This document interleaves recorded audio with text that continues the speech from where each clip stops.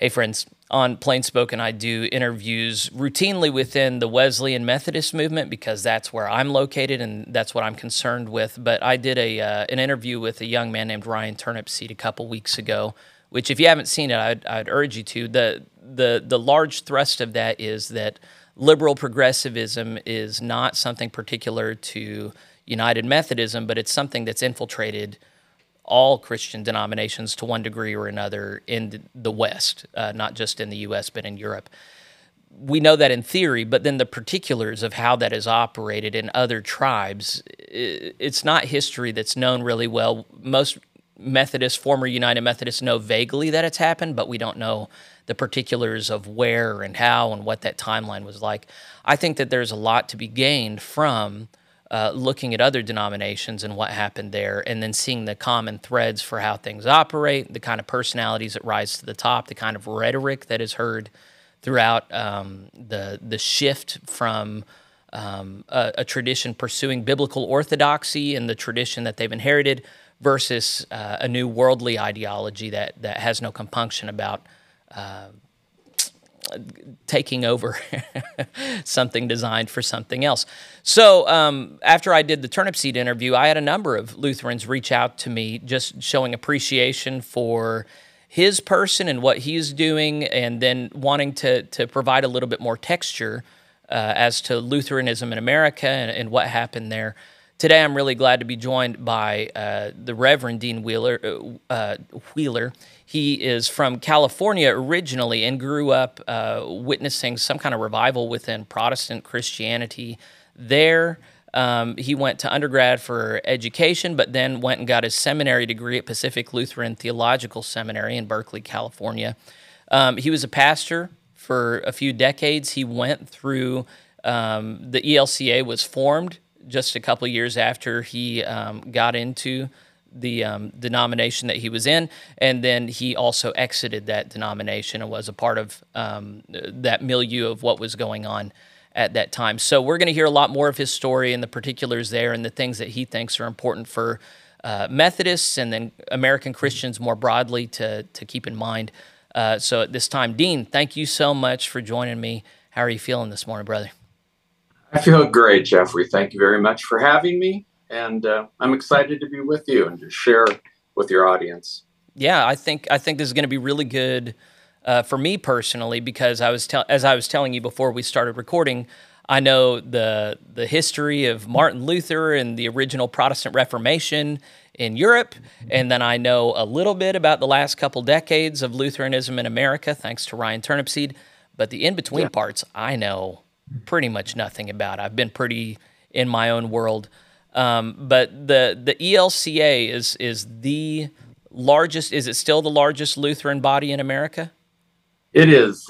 And that it would be the Evangelical Lutheran Church in America. Mm-hmm. And it is the largest, though I think I want to say it's lost about 2 million members since it was originally formed. Yeah, I looked up some of the stats when it was originally formed. It says 1970, but it wasn't formed until 1989, right? Right. So I think what they did was they looked at, the ELCA was formed in 1989 by 3 different Lutheran denominations coming together, much True. Like the United Methodist Church was 3 different denominations coming together in 1968, and then that was the biggest they ever were. It was consistent decline after that. But I think what they did in this Juicy Ecumenism article I was looking at was they put all 3 denominations together, and in 1970, they had 8.44 million combined members. And then when they combined, they were down to 5.34. Does that sound right? Starting size of 5.34 million? That does sound right, yes. Okay. And then today, according to Wikipedia, they have that's the North American Lutheran Church. Okay, they have, they're headquartered in Chicago, Illinois. It was formed on January 1st, 1988 by the merging of those 3 bodies. In 2015, Pew Research estimated that 1.4% of the U.S. population self-identifies with the ELCA, so that's important. It's the 7th largest Christian denomination by reported membership and the largest Lutheran denomination in the United States. Um, let's see. The Lutheran Church Missouri Synod has 1.8 million baptized members. The Wisconsin Church has 340,000 members. The ELCA belongs to it doesn't have the current membership there. So what's the current membership? Do you know it? Of the ELCA? Okay, here it has it in 2021, a little over 3 million baptized members. Yeah. Okay. I would say. So there has Yes. been a significant decline, though perhaps not as bad or dramatic as the United Methodist Church. I'm not as familiar with the decline in the United Methodist Church, though I know it's happening, as it is in most mainline churches. Right. But I would also say that, and perhaps this is similar in the United Methodist Church, that what the numbers aren't necessarily who's sitting in the, who's attending worship on a Sunday morning. Yes. So we might have one thing on paper, but another thing Yeah. in the. So yeah, the ELCA. The only point where I've really hit on them, I don't know if you saw the segment I did, but have you seen the Sparkle Creed that was done in that ELCA church? Your face Yes. tells me yes. Okay. Well, you surely were not surprised to see that such a thing was being conducted in an ELCA church, right? Yeah. So I felt greatly saddened by it. Sure. And a little angry. And yes, I was not totally surprised. The fact that it's out there, and it's out there all over. I mean, it wasn't the first time I saw it on social media when I watched what you did with it. Oh, yeah, you got to see my treatment. Yeah. See, so as I look at it, and I suspect you're of the same mind, is when we're looking at that happening, we're actually not looking at a Lutheran church. We're looking at a progressive liberal church. And that's something that would take place in, well, the author of the Sparkle Creed was a UCC female pastor. But then you could expect to see that in Episcopalian church. I have no, I can easily imagine some United Methodist churches gladly saying such a creed. This is an ideology that has invaded a lot of different denominations, and it really is. They hold the banner of tolerance, but they're intolerant of anything other than that. So the documents of the ELCA are, for the most part, very orthodox. I would consider them orthodox, I should say. Yeah. But the practice is something totally different within many, if not now most, churches in the ELCA. So, that's heresy. I just consider it heresy. It's heretical. It's opposed to the Nicene Creed. It's a slap in the face. Lutherans in their ordinations, all Lutherans say that they adhere to the Apostles, the Nicene, and the Athanasius Creed. Really? And the Athanasian Creed? I did not know that. Okay. Oh, yeah. That one ends with a curse. Yeah. That's great. Yeah. That's hardcore. So wait, all ELCA and pastors sign on to all three of those creeds? Oh, yes. Yes. So they're just liars. They vow to adhere to them. Okay. So commonalities I'm already drawing between the UMC and the ELCA is that on paper, they have good doctrine, solid doctrine, but it's not adhered to in the local church. The leadership does not hold people to that standard, and people, as they take ordination vows, are lying to get in to then betray that trust. Correct. A lot of commonalities. Like the pastor of that church that did that Sparkle Creed, there's no discipline would be done. As a matter of fact, my guess is that their synodical bishop, that'd be their regional bishop, would totally approve of that in their given situation. Well, let's take a step back and allow you to give us a portrait of how. Sure. How about let's start with what is it that you particularly love and find valuable about the Lutheran tradition broadly, and then sketch out what history you think is essential to know about Lutheranism in America and where it is that you've located yourself. Sure. Well, I grew up in the Lutheran Church. I met Jesus both in my home and in the church, and I was given a really solid creedal foundation and understanding of Scripture from my local church and from the parish. As far as Lutheranism itself, I mean, I vowed in my ordination to adhere to the unaltered Augsburg Confession and the Lutheran Confessions, and I took those seriously and studied those, read those. I think they're fine, historical, great documents. What Lutheran body were you raised in?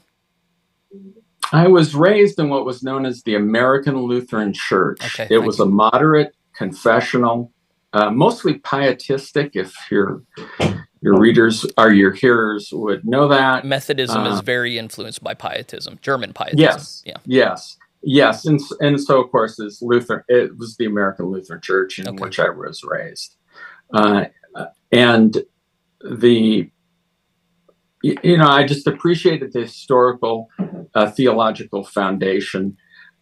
You should be, those kind of creedal confessional churches should be pretty solid and not swayed by every wind or whim that comes along. I mean, they should be foundational churches in which you should be able to trust in their orthodoxy and their love for Jesus. But I think that's come into question now. Yeah, there's a real, within the whole milieu of American Christianity, within charismatic circles, has been a big pushback against what they would probably characterize as high church, liturgical churches that recite things congregationally, including the creeds. And one critique that they would level that I think has to be well taken at this point is just because you're saying something doesn't mean you believe it. We've, for sure, in our culture, managed to create a great distance between what people confess with their lips and what they believe in their hearts. So there's many within the creedal or charismatic tradition who say we don't need the creeds, we just need the Bible, and we need people who actually believe this stuff. And then there are people like me and you, I suspect, who just think that's a really unfortunate place to be in, where how about we just insist that people mean what they say? Tell the truth. If you've changed your mind about the creeds, then say so. And get out. And get out and get out. That's the important part. Just a brief story about this. And I think it was one of the signal points of the problem that the ELCA was, eventually had. This was years before I left, but was the Call to Common Mission, which was an agreement between the Episcopal Church and the ELCA. And it was that the ELCA would change its understanding of bishops and would fold them into the historic episcopacy. Now, there are traditions in Lutheranism, long traditions in Lutheranism for historic episcopacy in the Church of Sweden. So as people who are listening to this, episcopacy is the role and function of bishops. It comes from the Greek episkopos, which means overseer. There are some traditions who think that the episkopos, bishop, is just another form of elder on the same rank and playing field. There are other, they're usually called episcopal traditions that believe that the bishop is a rank above elder and deacon. And so what I think you're representing is there are Lutheran traditions that do distinguish between that rank of bishop and elder. However, maybe a majority don't. Bishop is just a kind of elder, a different function among the elder. Okay. Okay. I think I just want to bring up, saying on paper one thing, but yet true, but believing another. So the historic episcopacy, the ELCA adopted historic episcopacy. They brought over Swedish bishops to start ordaining new bishops in the ELCA. Believing, of course, and saying, of course, that these would be in line with Peter.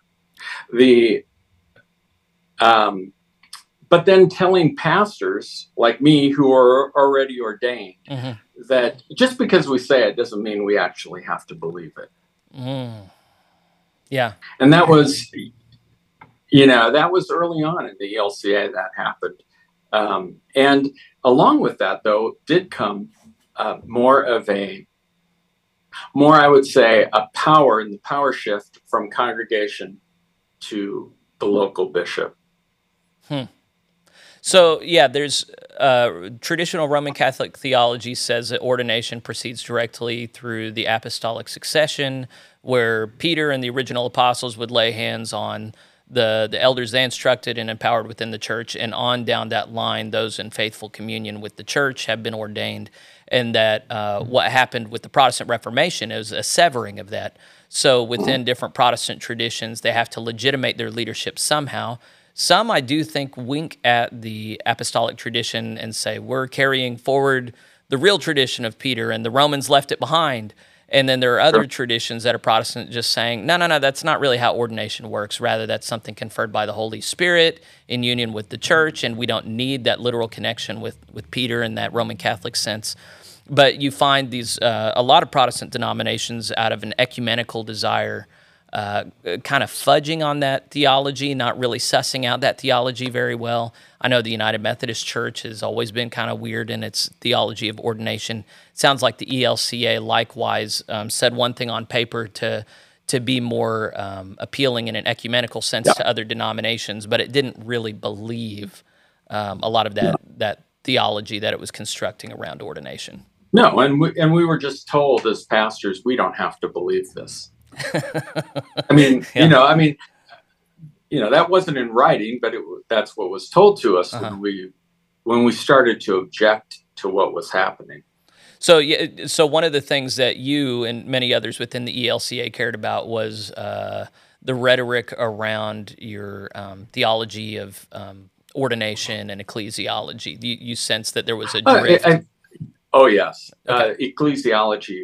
I would say ecclesiology in particular was a big issue. It became a very big issue where power structure, where the authority is coming from. So for lay people, ecclesiology just comes from the Greek ecclesia, which means the assembly or the assembled body of believers, the church, the body of Christ, and how it is that is supposed to be literally constructed so far as different functions and roles within the larger connectional structure. So go ahead. So, coming from being raised and ordained within the American Lutheran Church, and then 2 years into my parish ministry, the American Lutheran Church merging with other churches and forming the ELCA. The ELCA structure was that not that there is the local church that has the power, but that there are actually in their documents 3 churches. There's the, and it might be similar to, because you use the same word with conferences, but there's the local church. Yeah. There's the regional or synodical church. Okay. And then there's the national church. Okay. And prior to that, at least in the American Lutheran Church that I grew up in, there was only really one church, and it was the local church. Okay. And the others served the local church, or we're supposed to be serving the local church to help it in its mission. That was the directionality of that relationship, was from the big towards the small, not the small towards the big. Right. Okay. And that flipped with the merger. Okay. Yeah, formation of the ELCA. Yeah, in Methodism, it's more complicated than that. In our founding documents, the primary unit of the United Methodist Church is actually the annual conference, and local churches are members of that conference, and the conference is the primary unit organizing the mission and activity of the local churches, which hypothetically can work quite well, but in practice, what that meant was as people gained the high ground, they could impose a hostile ideology on what came below. And so you saw something similar in the ELCA, huh? Oh, definitely. Yeah. The power shifted. So the ELCA was formed in 88, 89. You immediately were on board with them because you were part of one of those preceding denominations. Yeah, right. And correct. So you were with them for a couple of decades, and you got to watch this decay take place within the doctrine and structure of the ELCA. At what point did you and others start getting clear that the ELCA just wasn't going to be a good home for you?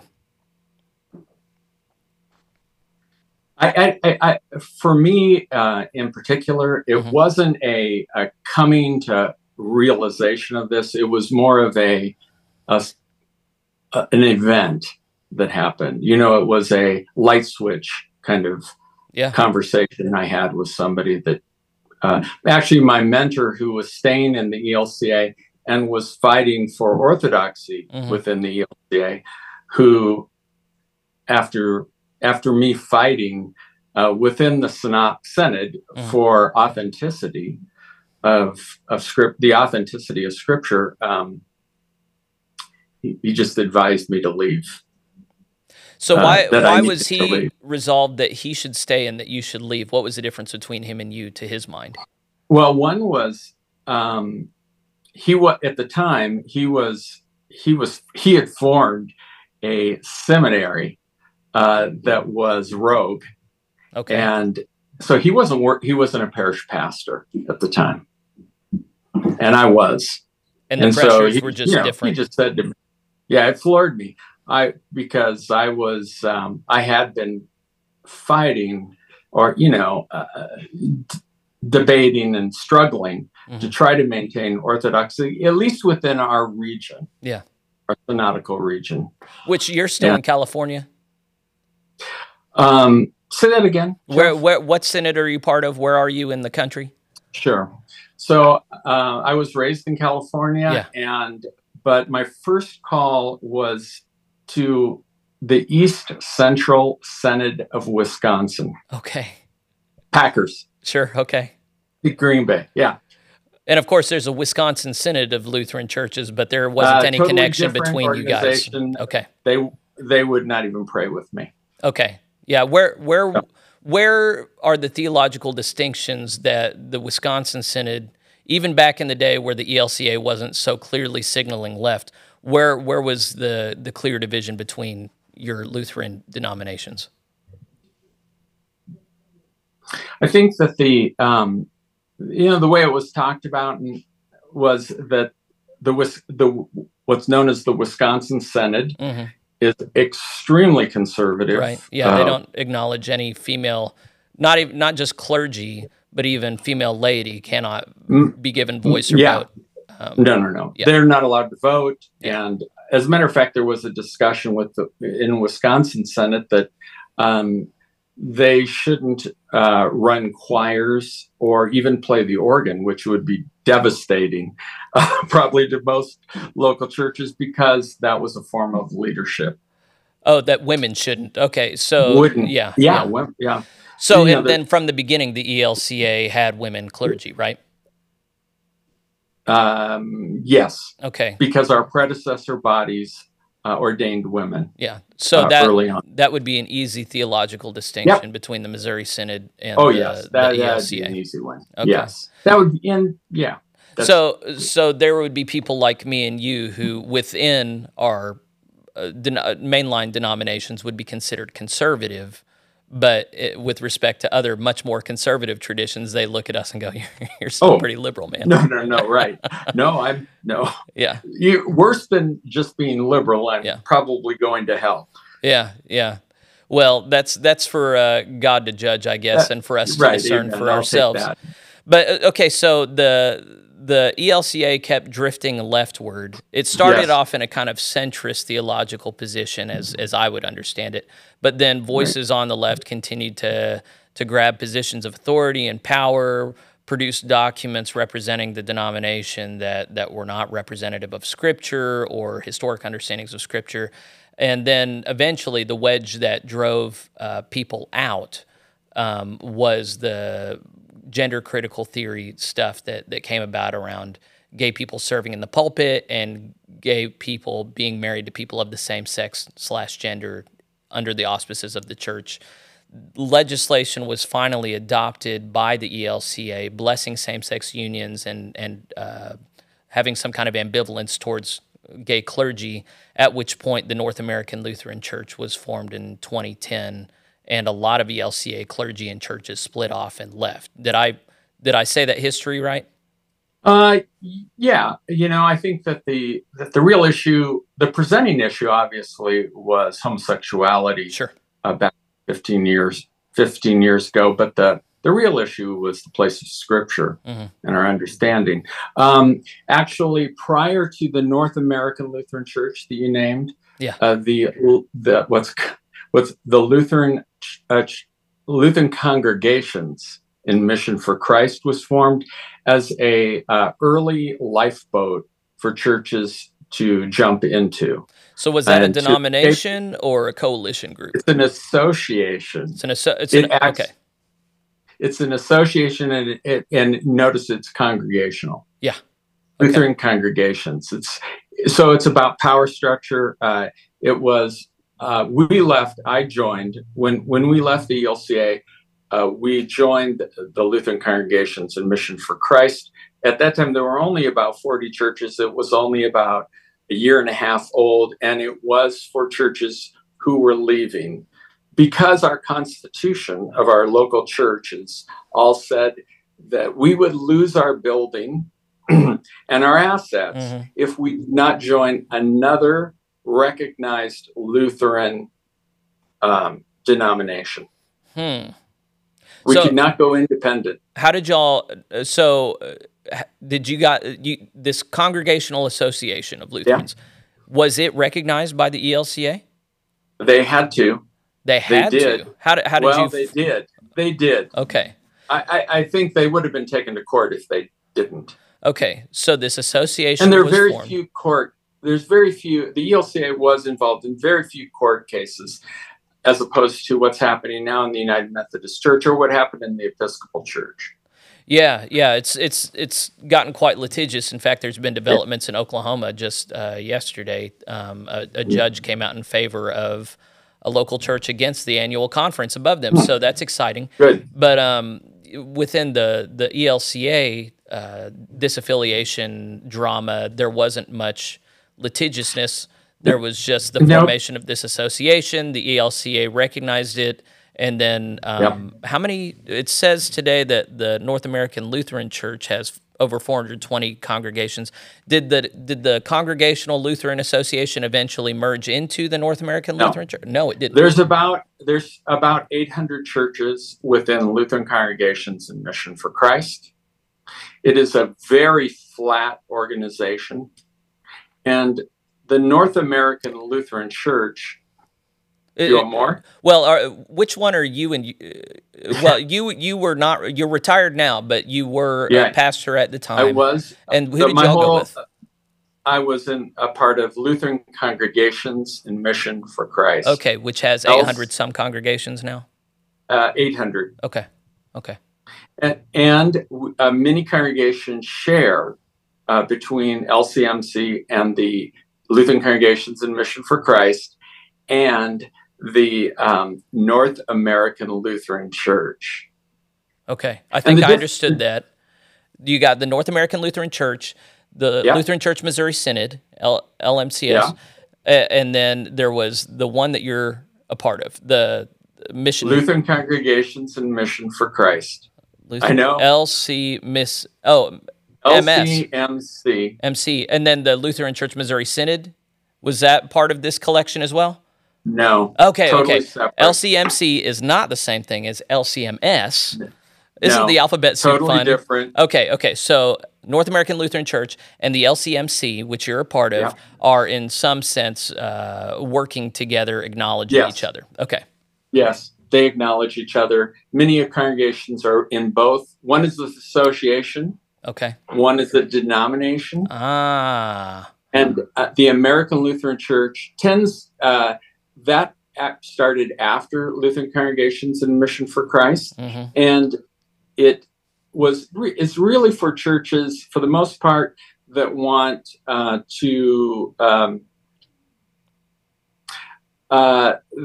are tended to be more high church and have a better view of bishops. The American Lutheran Church. North American Lutheran Church. They are higher church, higher ecclesiology, episcopacy. Yes. Okay, that makes sense because congregational sensibilities on the LCMC side would be automatically almost more hostile to that. So that's the tradition that you're a part of now. that is not as into the episcopacy, that's more into congregational autonomy. You serve Yes. in the local church. Do you serve as retired clergy, or would you just be considered laity at this point in the local church? I'm retired clergy. As a matter of fact, I'm conducting a installation of a Lutheran Congregations and Mission for Christ pastor at a church in South Tucson. Wonderful. This coming Sunday. Yeah. Well, that's great. That's great. Yeah. Okay, so you're a part of an association of churches that's around 800 churches at this point, and after you guys have separated from the ELCA, the liberal majority mainline Lutheran group that we've been talking about, Yeah. has there been peace in your association, or have you continued to feel forces of leftism trying to compromise the quality of your association? No, there's no forces of leftism trying to compromise the association. None. If there's tensions, it's between some inner Lutheran understandings of the Lutheran confessions. Yeah, that's how it's supposed to be, right? Right. Yeah, good right. old school It's an internecine. Yeah, a family tensions. Yes. Okay. So, do you think that in the ACNA, the Anglican Church in North America that split off from the Episcopal Church, they have had liberalism start to show its head in different places, and they're figuring out what to do about that. Do you have any theory as to why it is that you haven't seen that in the LCMC? I think it's because it is so congregationally structured. Mm-hmm. I mean, it's the local pastor is the main theologian of the congregation, and so my first experience of really liberalism mm-hmm. or leftist liberalism within what later would become the ELCA mm-hmm. was my experience in seminary. Yes, let's talk about that. Yes. All right. So my first experience of real liberalism within the predecessor bodies to the ELCA would have been my seminary experience mm-hmm. in Berkeley, at one of the 8 theological seminaries in the ELCA. And it was crazy. I mean, it was just absolute. I was warned of it by my parish pastor, mm-hmm. who warned me that this was a liberal place, but it was only an hour and a half from my home. And I wanted to stay close to family while I was in seminary, sure. knowing that I would, for the most part, I would end up in the Midwest as a Lutheran pastor. So here's a story. My first class, it's an Old Testament Bible class, the first day in seminary, and we walk into the class. There's 40 of us students in the room. The professor, I won't name him, he's since passed. Walks in, slams the door. He's holding a Bible. He throws it against the wall, yells out, "God," and then begins to lecture us on how he did not harm the Word of God, which is not the Bible. Right. It's truly Jesus. Mm-hmm. And he did not take God's name in vain because God's name is not God. So, I mean, it was all about shock. Yeah. And trying to, as they told us, to break our naive beliefs in the faith that we were taught in our local churches. And that was the first day.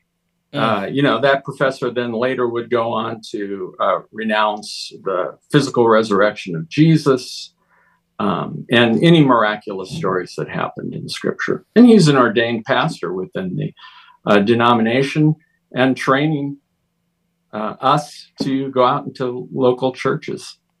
Yeah, anyone who's been paying attention to this, whether they're ELCA or UMC or any number of other denominations, really won't be very shocked to hear this. This is par for the course. I attended seminary at Boston University School of Theology, where they saw it as their task right on the front end to straw man traditionalist theological arguments and to steel man liberal critiques of the Bible or of traditional faith, and just kind of make a mockery of traditional Orthodox faith, whether you're talking about Methodist or Lutheran or Roman Catholic or anything.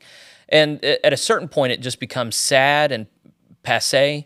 But certainly when you were going to seminary and that would have been in the early 80s? It was 82. Yeah, that would have been quite shocking. And for a lot of people still, it's very shocking to go to seminary and just see the chutzpah that these professors have. And then it's particularly demoralizing to see when the denominational oversight structure becomes aware of it, and they're completely ambivalent to it. In fact, that seems to be what they want is the only people that make it through seminary and go through the ordination process are so demoralized in authentic Christian theology that they've essentially participated in the long march through the institutions, which took place in the academy first and now has entered into the main line. And the only answer that people seem to have found is getting away from any kind of ecclesiology that's top down. Because if it's a winner-take-all system, then the left, progressive left, is going to shoot for the top and grab it and not let go. And so the only answer is to not be subject to top-down power. Yes, and so I think that's why LCMC has been able to maintain itself, as a Orthodox and for the most part pietistic Lutheran organization.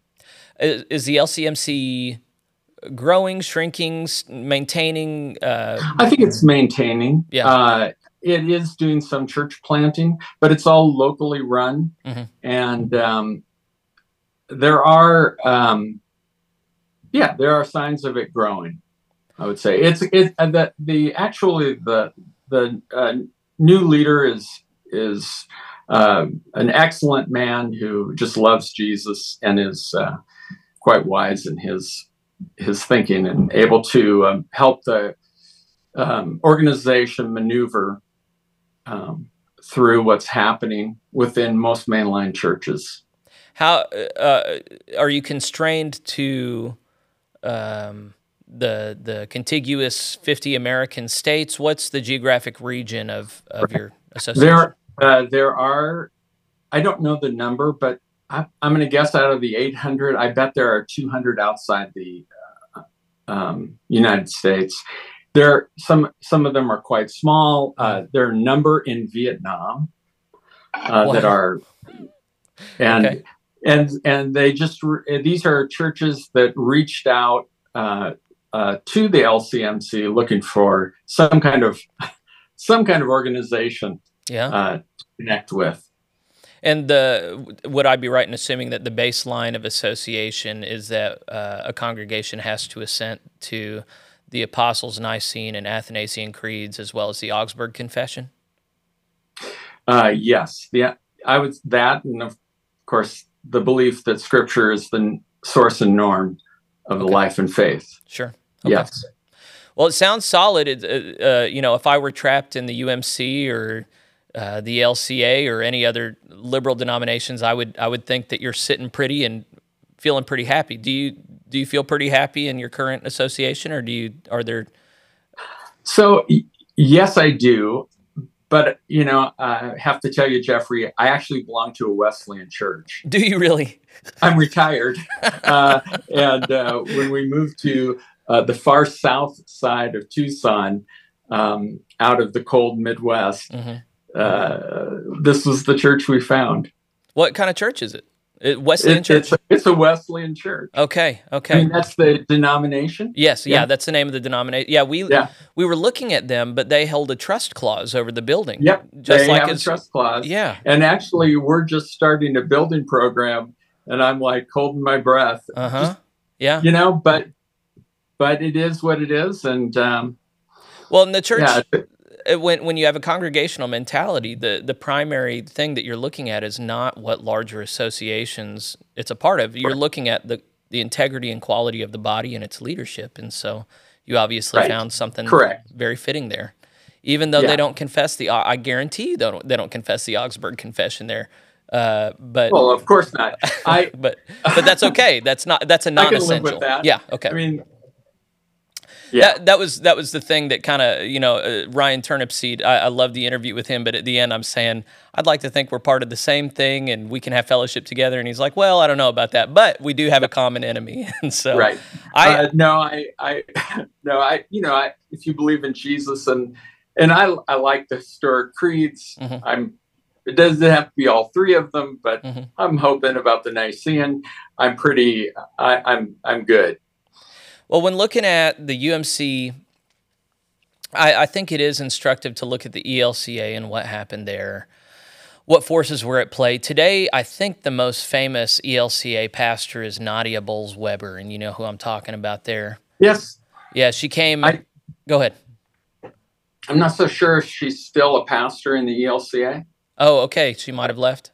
But that would have been recently. Okay. I think, and of course, she wasn't expunged. I think she left. I think. Yeah. Well, yeah, that's what we found in the United Methodist Church as well. Some of the biggest activists just get tired and leave. They're not kicked out. There isn't any kind of immune system that takes over and says, you've really got to go. And so even when they leave, they've had their victory and then they've left on their own terms. And so it's just demoralizing for everybody. So there are people rising to the surface in the United Methodist Church that already resemble Nadia Bowles-Weber and are a part of that same ethos. What's there to be said if I've got viewers that are still in the United Methodist Church? Okay, let's talk about people who are just now becoming aware of what's going on. You're probably not as aware of the dynamics as I am. I think I would just say, if at all possible, depending on where you are, you've just got to get out, if at all possible. Take your building and assets with you if you can, but even if you can't, if you don't have the fight in you, then you should leave. But you could probably speak pretty directly to, you had a mentor who decided to stay in the ELCA and fight. I'd like to hear how it went for him and if there's any wisdom you can share with Methodists trying to stay in the UMC and fight for biblical faithfulness. Sure. He left eventually. Did he? Yeah. Maybe 2 years later. Yeah. One of my best friends pastored. So I was in, near Green Bay, Wisconsin. In my last 25 years of pastoral ministry in one church, and one of my best friends was in Fond du Lac, Wisconsin, which is not far. And he conservative, loved Jesus. And he decided that him and his church would stay within the ELCA, fight the good fight. He was promised personally by the bishop that there would always be room in the big tent for conservatives. Did they use that language of big tent? Oh, yeah, all the time, constantly. I think most United Methodists think that we're the ones who've coined that term and that concept. But no, the ELCA had the exact same. Okay. You might have coined the term. I mean, you coined the Sparkle Creed. I don't know why. No, the UCC coined the Sparkle Creed. Okay. The UCC. Okay. Yeah. Well, good. All right. So, but anyway, the bishop promised that there would always be space for them in the big tent. Always be space for them. And so, he lasted 15 years, him and his church. And eventually, just I think 2 years ago, they did exit.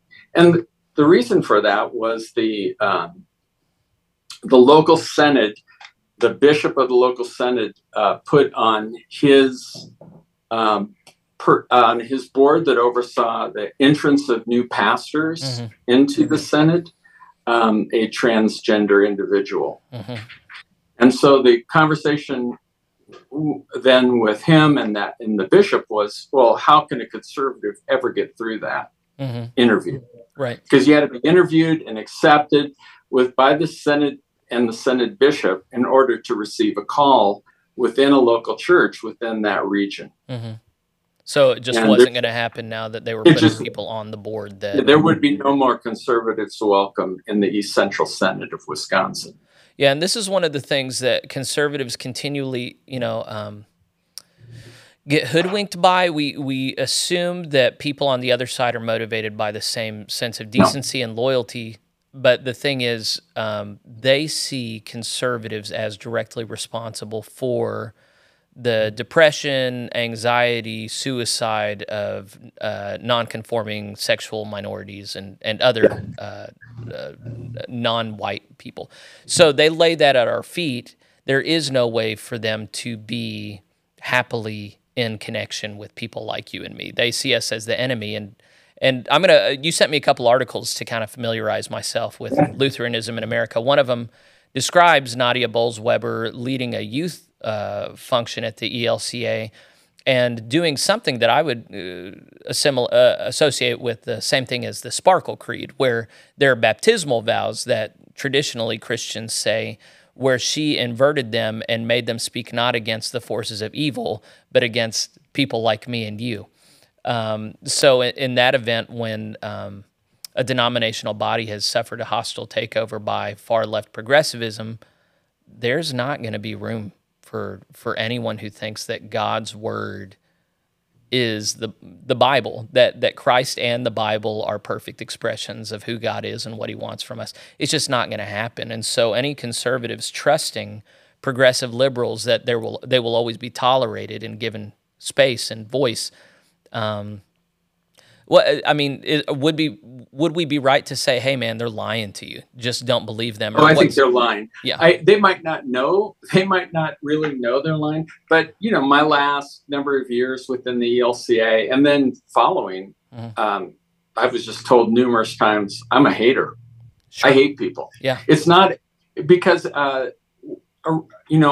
when the discussions originally started, say around the presenting issue of homosexuality, it was a theological debate, but liberalism turned it from a theological debate to a justice issue, and they're just, and my view is unjust. Right. Yeah.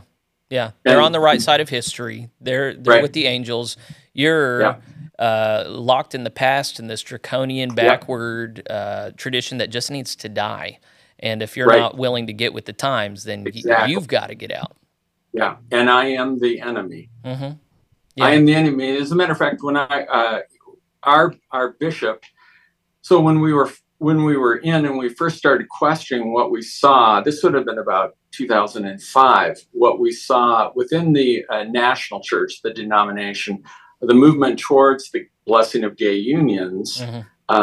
My congregation invited, the bishop to come and speak to our leaders. There was about 40 in leadership with spouses. And in the midst of the conversation, after he was confronted, he was actually asked, what's your view of scripture regarding homosexuality? And he flew off into a tirade. He couldn't answer the question, or didn't, and then eventually said, well, scripture is not the only source and norm of the church. The person who was leading the discussion or the questioning. Man, and isn't that funny that in Lutheranism, where Martin Luther was the corrective against additional things being added to the scriptures, sola scriptura, that within the Lutheran tradition that someone can say that and not get laughed out of the room. Yeah. And his comment was, there are other sources. He was then asked by the questioner, can you name those other sources? Very good. Yeah. And he refused. Well, of course he would. Of course he would. Because, this is, and this is an example of, I'm just thinking of a Bible study that I was conducting once with a group that was, they were ELCA, in the ELCA stronghold within my church. That were extremely loyal to the denomination for whatever the reasons. They had come from other churches, most of them. And I'm conducting a Bible study in this group. They formed a group and they had Bible studies, and they invited me to come and present, and I did. And I'm doing a Bible study one time, and one of the guys asked me, he says, well, do you expect us to really believe what the Bible says? Uh-huh. I Yeah. was Yeah. like, I couldn't believe it. What do you think you're doing here, man? If you're not here to believe the Bible, what are you doing? Bible.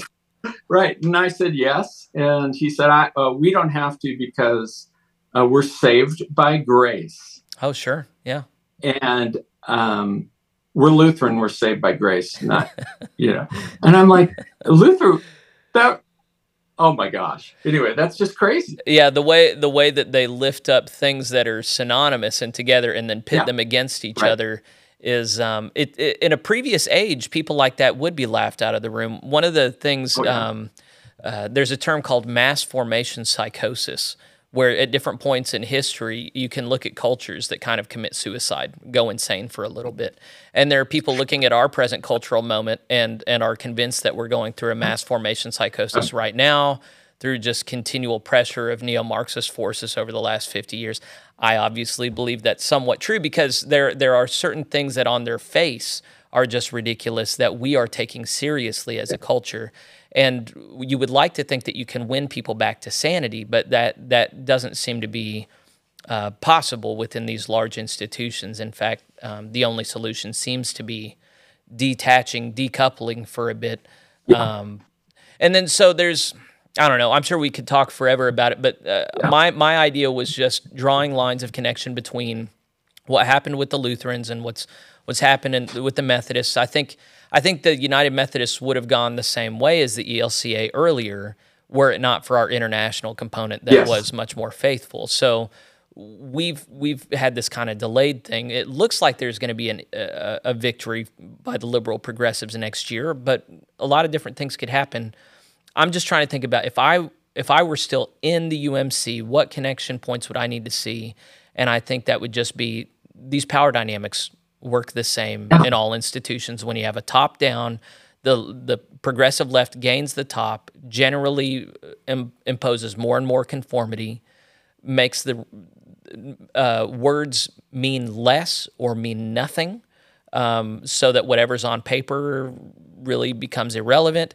And over time, there's a complicity and a group lying among the clergy and the gatekeepers that eventually completely degrades the quality of the body, such that those who still believe that words have matter and that God's word is eternally true and not subject to the whims of culture, that we just have to get out and leave. The ELCA made it a bit easier, it sounds like, for local churches to leave than the UMC. Well, so they did early on. So we exited very early, and they were encouraging us to leave. And as I was told by one of the pastors who was in leadership within the Synod, we should leave because we're infecting other churches.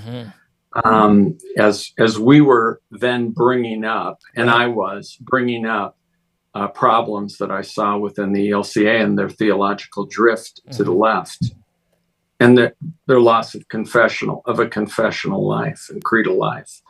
So they wanted us to leave. We were encouraged to leave often. Yeah, right now in the UMC, there's this kind of love-hate dynamic where they get mad at conservatives who say those things and highlight them, and yet they get mad when they leave and they take their resources with them. You know, because did you experience the same thing in the ELCA?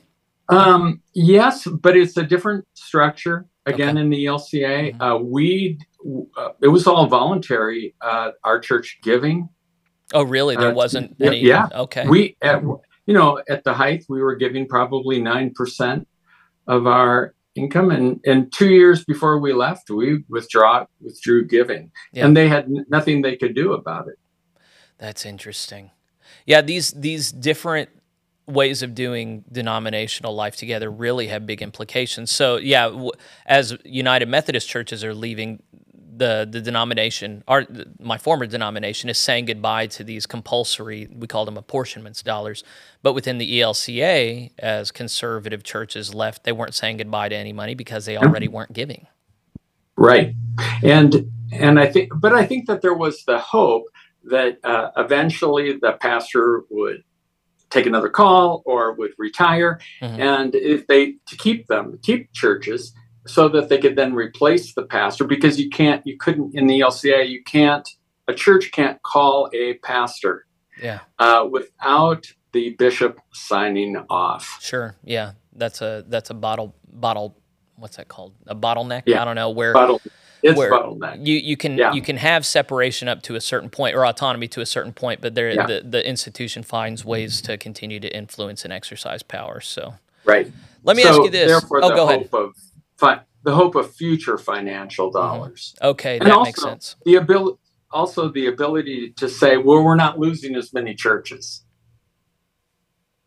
That all's well and good, as we would constantly hear within the synodical conference meetings. Yeah, within 6 months in the UMC, it's been, just these Trump-loving backwards people are leaving. It's only 2.5% of total congregations. It's nothing. It's a dribble.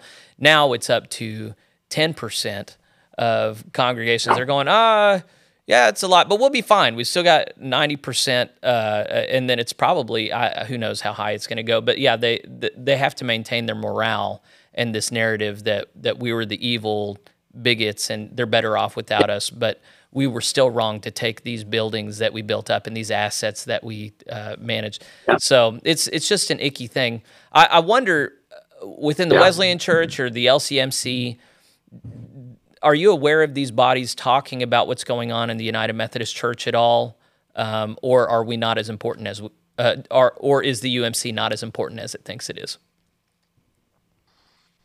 Well, one, I'd have to say I'm not connected, with the structures that much anymore. Right. I know that there are Lutherans who are looking at the United Methodist Church and what's happening. Probably because, at least in the conservative circles, because, many saw what happened in, 2019 within your annual conference. The general conference, the large gathering. And we're like, well, this is one of the few churches that is going to survive this because of the international structure. Right. And watching it fall apart has been disheartening. It's really nuts. Yeah, it's weird because they were supposed to leave, and then they just said, no, we're not gonna. Yeah. And then the people at the top said, we're not gonna make them, and in fact, we're kind of with them. And then at that point, it's just like, oh well, I guess we've got to leave. Yeah, it's just nuts. No sense of integrity. Yeah, and for many conservatives, within the ELCA, pastors who were choosing to stay, like my friend, I think part of it was, look at all the assets, the buildings, the colleges, the seminaries that the ELCA has. Right. And we don't want to lose those. We want those for future generations to be places to proclaim the love of Jesus, and at this point, confessional Lutheranism. Right. And I just saw those lost. I mean, early on, I saw those.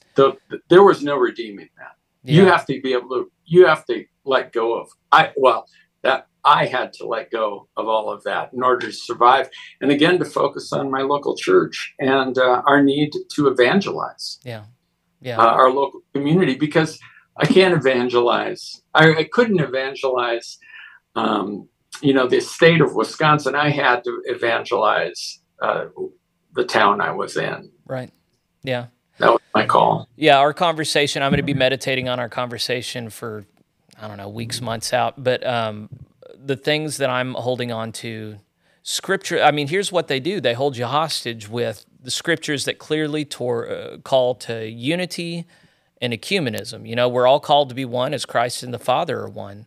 And then they grab the levers of power to the unity, and they say, well, you're not going to cause division, are you? And there's this amazing machinery that these denominations constructed that could so easily be used for God's glory and the sanctification of this world, and yet once they get co-opted, you're leaving. When you're looking at leaving, you're looking at abandoning ecumenism, abandoning connectionalism, abandoning the musculature of what has been created, and then just resting only upon the humility of the local church, which can also easily get corrupted. It's just a very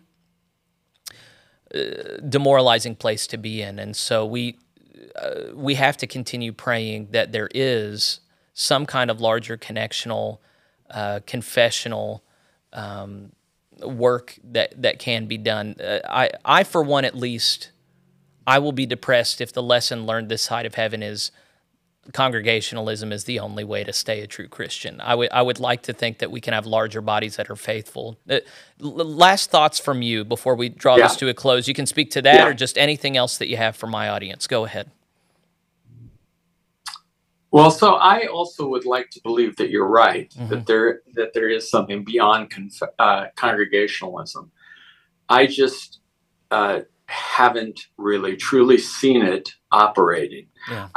I think it is operating in other places in the world, perhaps Africa, especially among revival churches, either within the Anglican world or the Lutheran world, because there's revival happening in Lutheran congregations, in Africa. But I don't hold out hope, probably because I've just been burned so many times, and I've seen so many congregations burned by power. Yeah. The power hungry people, namely bishops, within these structures. I would love there to be, and part of the romantic side of me historically would be, yes, there are bishops who are definitely worthy, and I'm sure that there are, of the title. But I just haven't seen that many of them. Yeah, finding that proper balance of realism and romanticism is just one of life's real challenges. So I'm sure you and I will continue to do that dance with God and the community of saints. So, well, we talked about limiting this to an hour. It's been a very worthy conversation, and thank you so much for offering your account and your wisdom to whoever tunes in here. Is there any way that anyone who has appreciated you, is there any resource you direct them to or prayer that you would ask them to say that would just please your heart? Well, I mean, a prayer would be for, I love local churches, even though I would hope to be beyond just plain congregationalists. I would just pray for your local pastors. I mean, I think it's a very demoralizing situation that many clergy find themselves in, whether it's struggles within the church or it's struggles outside the church, and especially with the upcoming election that's going to be happening and the divisions, no matter what side you're on.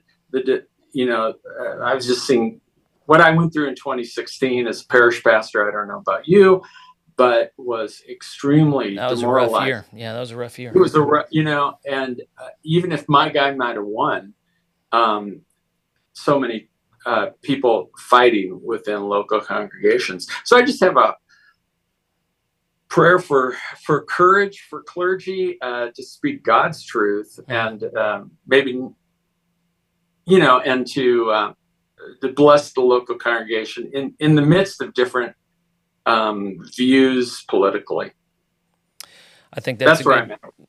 I'm 100% with you, Dean. So, friends, we've reached the end of this conversation. Dean and I are going to stay on the line just a minute longer and pray privately. I would urge you, before you move on to the next video or the next thing, just to go ahead and say the prayer that Dean has asked you to, and then consider ways that you might be an instrument of God's peace in the upcoming anxieties and contentions that are definitely coming. We don't get peace this side of heaven. So going ahead and deciding how it is that you're going to minister to your local church and pray for your pastor and be a blessing this side of heaven no matter what comes. So thank you so much for joining me and Dean. We hope you've been blessed by this conversation, and I'll be seeing you again soon. Bye, friends.